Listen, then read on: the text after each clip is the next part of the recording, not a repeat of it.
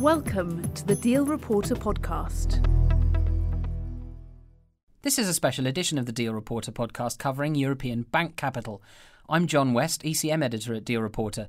Joining me in the studio are Jones Day partners John Ahern and Lucas Moore. We'll be discussing the changing shape of European bank regulation, particularly how lenders will be wound up under the bail-in resolution regime, and what this landscape means for the issuance environment for equity, loss-absorbing contingent capital and Tier 2 notes. 26th of October saw the European Central Bank publish the results of its comprehensive assessment of Eurozone bank balance sheets. 25 banks were found to have failed those checks, modelling an adverse scenario. Gentlemen, thank you for coming in. Looking at the list of the banks that didn't quite make the cut, it does seem a sort of list of the usual suspects. You've got the likes of Eurobank in there, Monte Paschi, National Bank of Greece. John, if I could start with you. The European Banking Authority stress tests in 2012 were not necessarily... there was a degree of scepticism regarding them because relatively shortly afterwards, banks that seemed to have done all right were found not to have done, and then SNS Real, for one example, which we'll come back to, ended up being nationalised and required a bail-in. Is this round of stress tests different? Is it better this time? I'm not sure so much sure that it's better or worse. I think it was certainly comprehensive as the nomenclature goes, but it's a report that stretches to some 50-odd pages. I think broadly, and the report admits it, one of the issues is that notwithstanding CRR and CRD4... This is the European Union's... European Union's implementation of Basel III. The position throughout Europe is not perfectly harmonised, so that there are different transitional periods, for example, in respect of the definition of capital and how that's all going to work.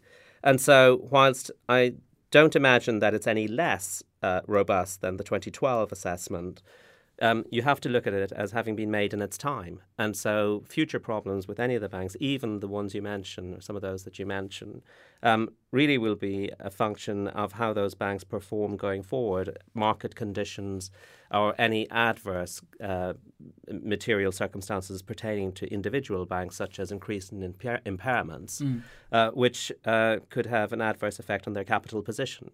And of course, speaking of adverse scenarios, I mean, one of the adverse scenarios that was put forward was a hike in sovereign yields.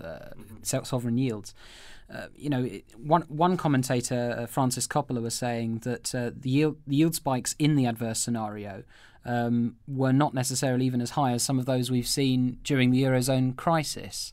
Do you think that there is scope? Was the adverse scenario was it strict enough? I think it probably, in my opinion, personally, it probably was. One of the things I would say about the financial crisis is that if you look back in time, the capital position in most of the major banks ran down probably in the first 30 days of the crisis. I often think that really the crisis was more a crisis of liquidity rather than a crisis of capital. And so in many ways, I think that the economists got hold of the debate very early on, so that you had the de la Rosière report followed by the Turner Review, and then all of the feed-in to the Basel III framework, which focused mainly on capital and the definition of capital, rather than on liquidity. Now, there have been some improvements on the liquidity strictures and framework for banks, but I don't know that it's necessarily the right place to focus entirely on capital in the way that Basel III does. No, and indeed, I mean, one of the things that the comprehensive assessment seems to have done is it looks at the capital position, and there was also an asset quality review. Mm-hmm. One of the things that doesn't seem to have been touched on, though, is the business model of the banks. And taking, for example, Monte Paschi, they had their business model because of the Monte bonds, the state-backed bonds that they issued to shore up their capital. They had a business model actually checked by the European Commission. Now, I know the European Commission isn't monitoring the situation now. It's the European Central Bank. But should there be an assessment of the business model alongside the asset quality? Well, I think ultimately there are other European provisions that are going to deal very effectively with business models, not least things like Vickers and Likkonen and so on. And we'll come on in more detail, I'm sure, later in this discussion to the BRRD. And the whole issue of business modelling will be addressed in a very different way from what the assessment was setting out to do. The assessment was setting out to understand whether or not the capital structures within banks around Europe were of a sufficiently robust nature to avoid the circumstances that we saw arising in 2008 at Sequentia. The question of business modelling is largely going to be directed by the need to separate proprietary trading, for example, or ring-fence it from retail activity and so on. So I think that a lot more will happen in the business modelling going forward that will have much greater impact than the CRD and CRR in and of themselves. And while we're on acronyms, the BRRD you were referring to was the Bank Recovery and Resolution Directive. Apologies, yes. Yeah, no, it's fine. And we'll touch on that later with regard to the bail-in discussions. I was just wondering, with regard to the single supervisory mechanism, this new framework for bank supervision under the ECB, is that a very serious regulator? I mean, are they well staffed? What's the division of labour between that body and the national regulators? I suspect that ultimately, and if you look at the early iterations of the relevant regulatory provisions relating to it, the framework really is that at the top, policy will be directed very much by the European Bank. But ultimately, you need to rely on local regulators to do the day-to-day supervision of their banks. I mean, it seemed to me that some of the smaller banks, the local regulators will take charge and the ECB will simply mark their homework.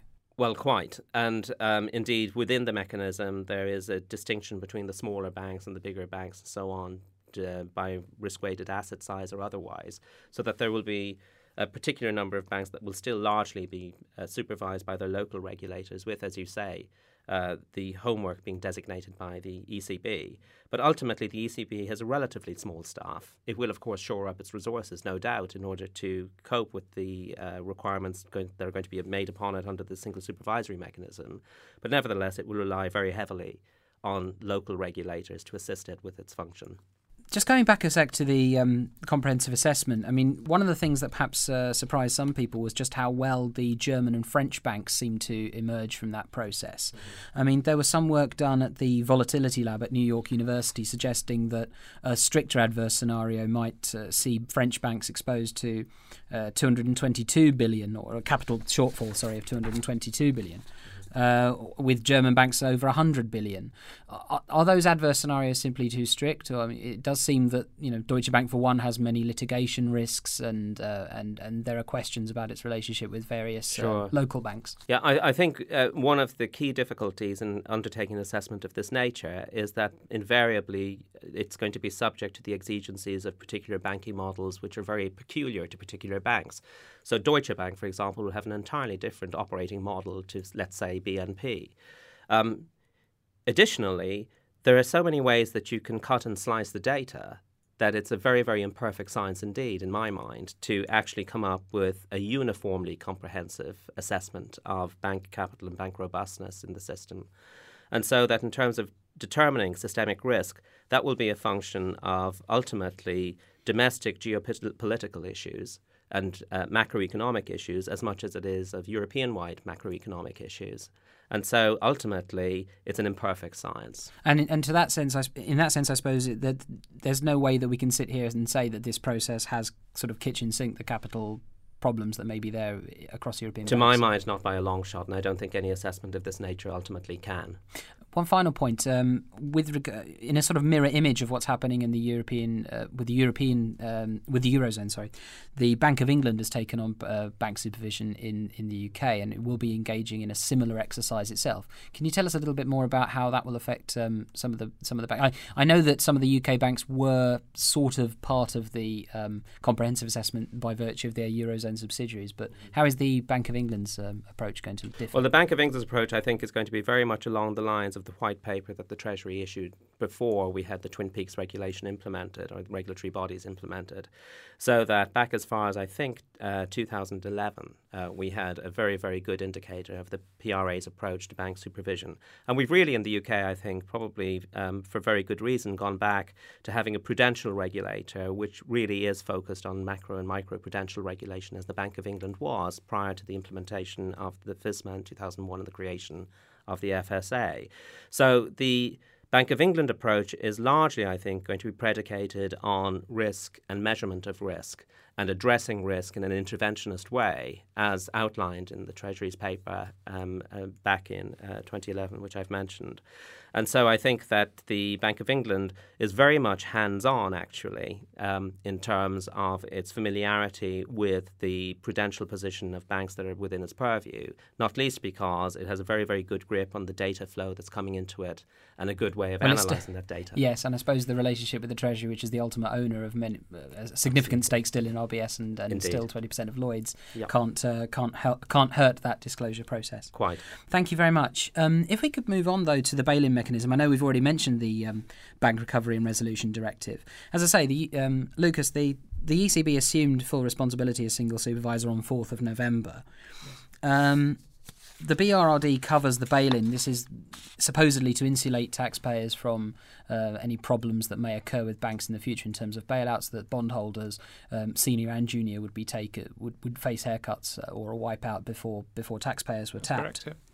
If we look at the SNS Real nationalisation in 2013, this is one where we did see bail-in under the Netherlands Intervention Act. Is that a fair model of the bail-in as it will be when it comes into full force in 1st of January 2016? Well, I think there's several parts to that. I think the first part is that the SNS bail-in was the first time that the subordinated bondholders were expropriated in addition to the equity. And obviously, as you'll appreciate, that's very much the kind of targeted scenario going forwards. There was apparently a question in the Dutch nationalisation expropriation as to whether the seniors would be affected at the same time. Ultimately, they weren't, and so the potential expropriation of seniors is a possibility going forwards, but it's kind of uncharted territory so far.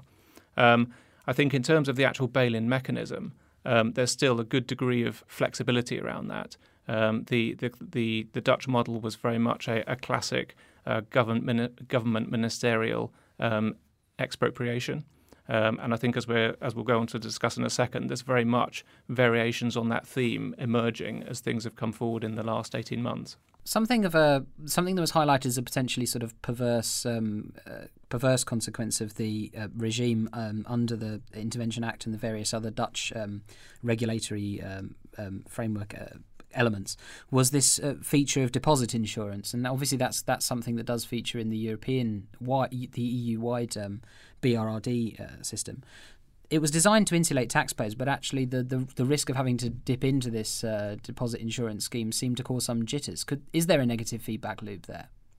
Well, I think the depositors have never to date been, in the context of the Dutch expropriation and the subsequent bail-ins after that, have never been targeted as one of the outcomes of the bail-in mechanism, and they basically, by my understanding, fall outside the scope of the regime. So I'm not sure that actually you get any sort of feed-forward loop from that. They're always regarded as a protected class of creditor. But is it not more the fear of having to put some money aside for this insurance scheme that's the issue? Potentially, but ultimately, notwithstanding a bail-in, I mean, in these rescue situations, and certainly in the SNS case, they're not exclusively conducted by way of a bail-in. It's always a combined bail-out, bail-in, and so there's always a need for injection of capital nonetheless. So it's not as if I don't think it's as if you stand between the option of, well, I face the risk of having to meet some sort of depositor insurance, or I can conduct a bail-in. It's never quite that simple. One of the other problems, though, and we perhaps saw this a little bit with Banco Espírito Santo, the Portuguese bank in the summer, which was in which there was a resolution and an element of bail-in, although not for junior bondholders, only for senior bondholders. The reason why senior bondholders seem to have been insulated there was because there was a risk of domino effect, that they were worried that this would actually create problems for other banks in the country and the region. Correct. Does the bail-in mechanism suffer from this inherent problem of weakening other banks around it? Well, I think it's a question of degree. I mean, I think you're right in the sense that the bail-in mechanism does potentially have within its scope the ability to expropriate senior bondholders as well. As we said, it's not been done to date, and I think that is because of the market fears that would follow from that potentially.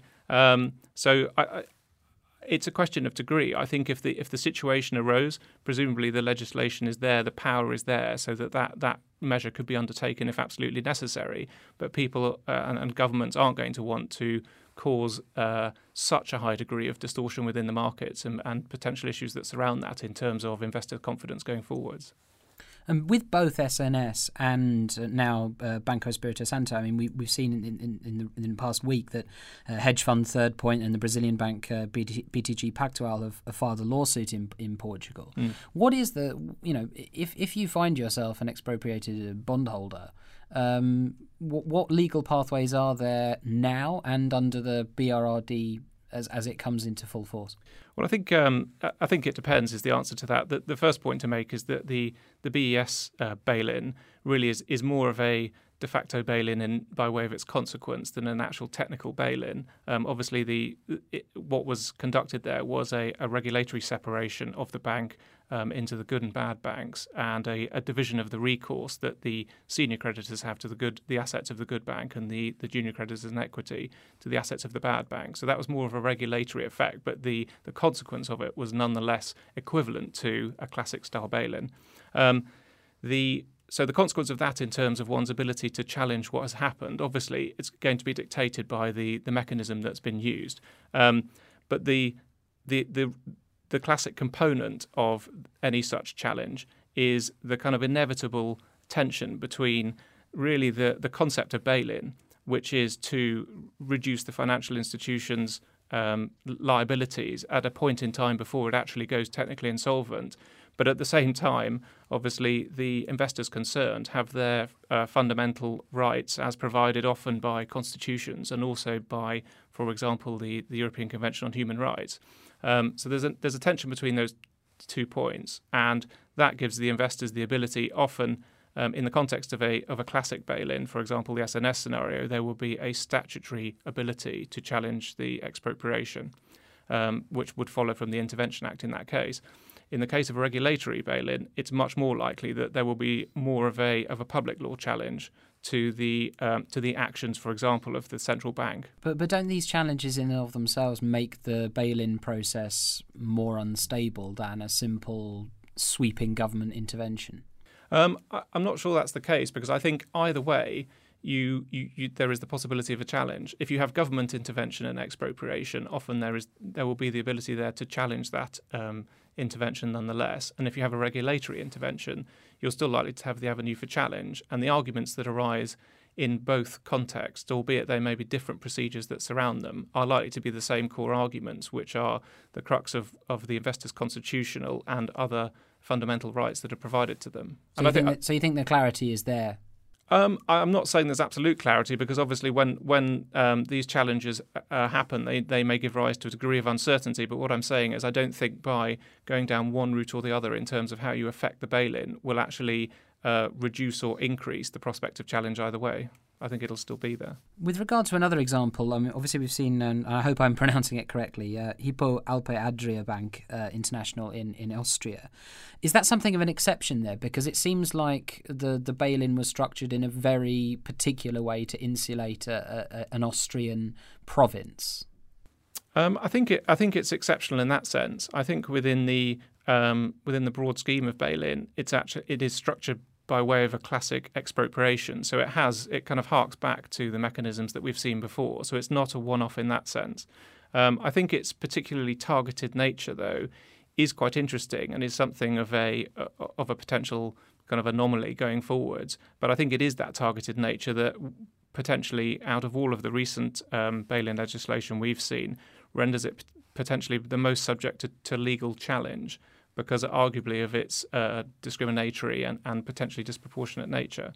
So I think it is something out there, an anomaly, but it's still the classic the Austrian constitutional and the other fundamental rights that surround it that will be used to challenge it going forwards. And I think the other point to drop into the mix also is that in any one of these situations, obviously there's the prospect of action under bilateral investment treaties as well. And that is something that, particularly in the case of HAA, for example, Austria is party and signatory to a number of those forms of investor protection. Do you think, I mean, just ultimately, does this, are we going to get more of are we going to get more of a read-through in bond prices, do you think, as to those banks that are in trouble, because there is a greater weight attached to the bonds being bailed in? Do you think we're going to see more vigorous price signals? Are we going to get more of a lead time to see that a bank is in trouble? I'm not sure we're necessarily going to get more of a lead time. I think that depends on the mechanism of bail-in and the way in which any given bail-in or situation is approached. The reason I ask is when we look back at the EBA stress tests in 2012, at the time, SNS, for example, was said to have a Tier 1 capital ratio of 13%, roughly in line with ING. And yet, a year later, there they were being nationalised. I'm just trying to see if there's something investors can they read the runes in a bit more now as to which banks are in trouble, or is it a bank will collapse from one day to the next, 'twas ever thus? Yeah, I'm not sure they'll necessarily be, and I don't know what John's view on this, they'll necessarily be a bank by bank kind of specific indication. But I think one thing that's obviously becoming apparent is that the risk as an investor of having one's investment expropriated or bailed in is substantially greater now than anyone would have thought a number of years ago, and that is obviously going to have consequential pricing effects. John, and from my point of view, I think that investors would be paying a lot closer attention to quarterly reports and quarterly reporting than they might have felt they had to do in the past. So to the extent that you're seeing anything in the underlying analysis of bank issuers, then you may see some lead-in time into pricing. You may see some movements in pricing. But that just remains to be seen. Like Lucas was saying, right now we live in an environment where there are very varying, as you've seen from the examples you've already cited, attitudes to bail-in and mechanisms by which bail-in might be achieved. Once the BRRD comes in, one would expect that there will be a more harmonious regime throughout the European Union, which I think then, alongside other provisions such as capital requirements, regulatory reporting and other reporting, will generate data that will be looked at much more closely than I imagine would have been the case in the past. Well, it's interesting that you mentioned having a dig through quarterly reports, because having done just that, one of the things I came across was obviously that many of the key Greek banks, Eurobank, National Bank of Greece, Piraeus, to name but three, have some 3 billion euros of deferred tax assets sat on their balance sheet. Now, Greece and Portugal and Italy and Spain, I believe, they've all instituted legal changes to the law that can reclassify these deferred tax assets as deferred tax credits in order to satisfy the ECB. That process has already been criticised somewhat by the EBA and not the European Banking Authority in not decoupling bank balance sheets from sovereigns. Where do you stand on that? My position on that is that there's nothing more reliable, one would expect, than sovereign debt. And so where you reclassify... Surely it depends where... Well, depending where it is, and Greece is perhaps not the best example. But nevertheless, in an ordinary environment, I don't really have a difficulty with... I don't necessarily regard the transition of DTAs into deferred tax credits as a coupling of the sovereign with the bank, necessarily. We're living in an environment where banks are under enormous pressure to either recapitalise or substantially shore up their capital resources, whilst at the same time living in an environment where capital in banks is not as attractive as it once was, not least because of mechanisms like bail-in.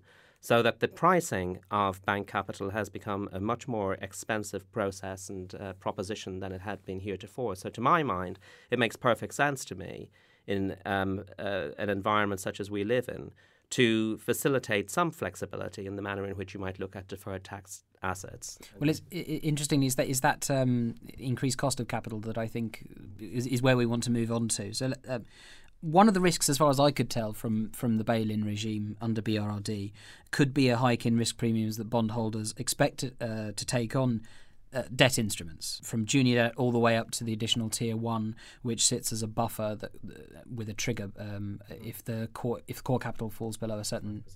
Exactly. Yep. Point of non-viability. Do you think banks will find their financing costs on the rise through 2015? Oh, there's no question but that they will. And they've actually been finding this already, not least in the Tier 2 world, because on implementation of the capital requirements regulation, we're already in the grandfathering period, whereby over a 10-step process, we're seeing non-qualifying Tier 2 capital instruments being written off at 10% per annum up through 2019 or thereabouts. And so right from the get-go in the UK at least, even if you look at the mutual sector, where the West Bromwich was one of the first to issue PPDS, which is a profit participating deferred share, and bearing in mind mutuals can't go to the capital market in the same way as everybody else. What happened in that case was that the bondholders were basically put in a room and persuaded to accept an instrument different than the bond that they had bought originally. So they were given a bottle of whiskey and a revolver and told... It's one or the other. And so, exactly right. And so there's clearly a nexus between the cost of capital and the premia the capital is going to attract, and the risk, an additional risk in the new world that investors are taking on. And so I expect that we will continue to see capital instruments issued at a higher and higher premium, at least in the short term. And banks really are between something of a rock and a hard place because they've no choice but to raise the capital. I mean, this is what I wanted to ask, really. I mean, obviously we saw in the summer, Spain's Banco Popular wanted to get an additional Tier 1 contingent convertible CoCo bond out there. They wanted it to come with a 7% handle, and they could investors were insisting on an 8% handle. Mm-hmm. If this buffer capital which is as it is designed to, absorbs losses the way regulators want it to, won't banks like Popular and perhaps Eurobank and Montepaschi, won't they find this just ruinous to issue? Well, I think they'll find it very challenging. I mean, one of the alternatives is to go and raise common equity instead. But common equity is not... But has this perversely made issuing common equity preferable to issuing these... Absolutely, it has. The trouble is whether a common equity issuance has become more attractive or not. Right. And so where you're looking at an instrument which has a relatively decent premium, be it 7 or 8% in today's world, that's an instrument that might be attractive notwithstanding the risk, and depending on where your triggers are, than the common equity. And, you know, there are some investors who are not going to be interested in straight equity and who would prefer exposure to debt. So I think that from the bank's point of view, yes, I think they would probably much prefer to be issuing common equity, at least in terms of the cost of capital.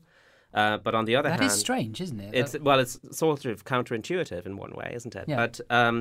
But nevertheless, getting common equity issuances away might not be as easy as getting an additional Tier 1 or a Tier 2 instrument away.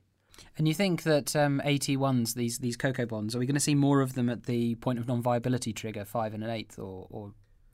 I think we're going to see them. I think because a lot of the UK banks have come with high triggers. They've come with high triggers. I think, you know, the low trigger, like 5%, it's probably, in one sense, very attractive because you would expect that it'd be highly unlikely, unless in extremely stressed conditions, a bank would reach a 5% ratio. On the other hand, what's, I think, somewhat unattractive about CoCos intrinsically is that where you're buying an instrument which can convert, then to the extent that it is convertible, it's a downward spiral. Right, and there are three types of I mean, it can convert to equity, it can be written down, or it can be a yo-yo CoCo where it writes down and then gets written up again at some future point. Yeah. And, you know, I think what we are going to see as well is probably some innovation to the extent that you can within the fairly restricted flexibility of the CRR on the kinds of instruments that we're going to see.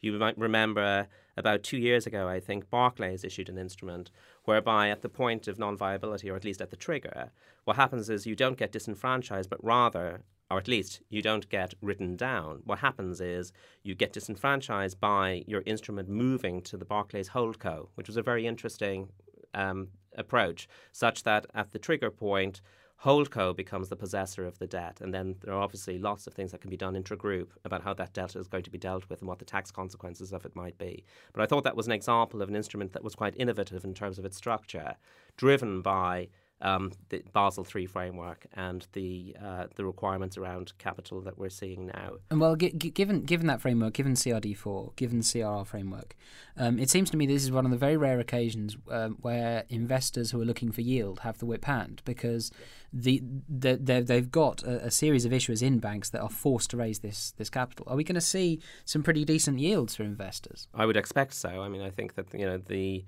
real pressure and race, at least in this transitional grandfathering period on the CRR, puts all the pressure on the banks to raise capital. So it's really a buyer's market. So, a buyer's market. You heard it here first.